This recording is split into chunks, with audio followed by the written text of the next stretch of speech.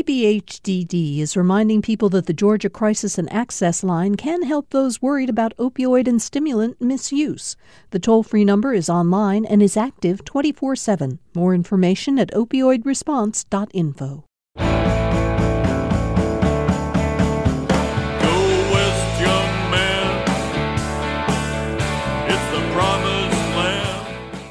That was a little bit of a song by a husband and wife duo from Kentucky known as the Laid-Back Country Picker and Honey. Yes, this is Chuck Reece from Salvation South, and no, I am not playing DJ today. I just play you that little taste of music for a reason. Most folks who record their own music on the side do so because they're not real happy with their day jobs. They'd rather make music for a living. But that is not the case with the Laid-Back Country Picker and Honey. Their real names are David and Teresa Prince, and they love their day jobs. To the bottom of their hearts, they wouldn't trade their day jobs for anything, not even a recording contract. Well, what do? They are public school teachers in a little town called Louisa. Perhaps you are thinking to yourself, what? Public school teachers who love their jobs? I know the stories are hard to avoid these days. Our public schools face teacher shortages.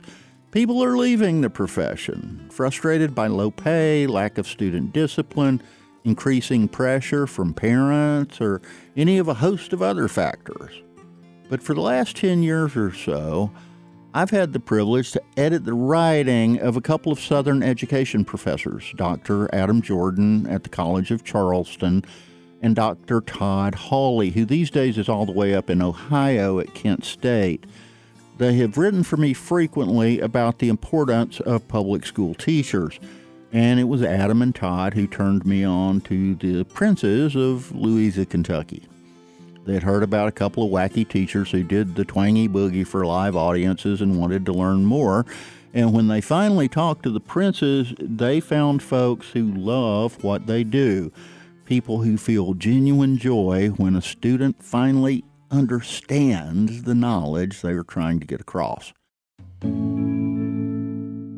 I've never taught in a classroom, but I know from decades of editing younger writers what it feels like to see someone twist and turn for weeks as they try to figure out the right way to tell a complex story, and then finally they get it absolutely and joyously right. And Adam and Todd make it their business to find school teachers like that and tell their stories, thus letting the rest of us know that despite what we hear, our schools still have teachers who live for that moment when a student's eyes get big and they say, okay, now I get it. And I just want to say this.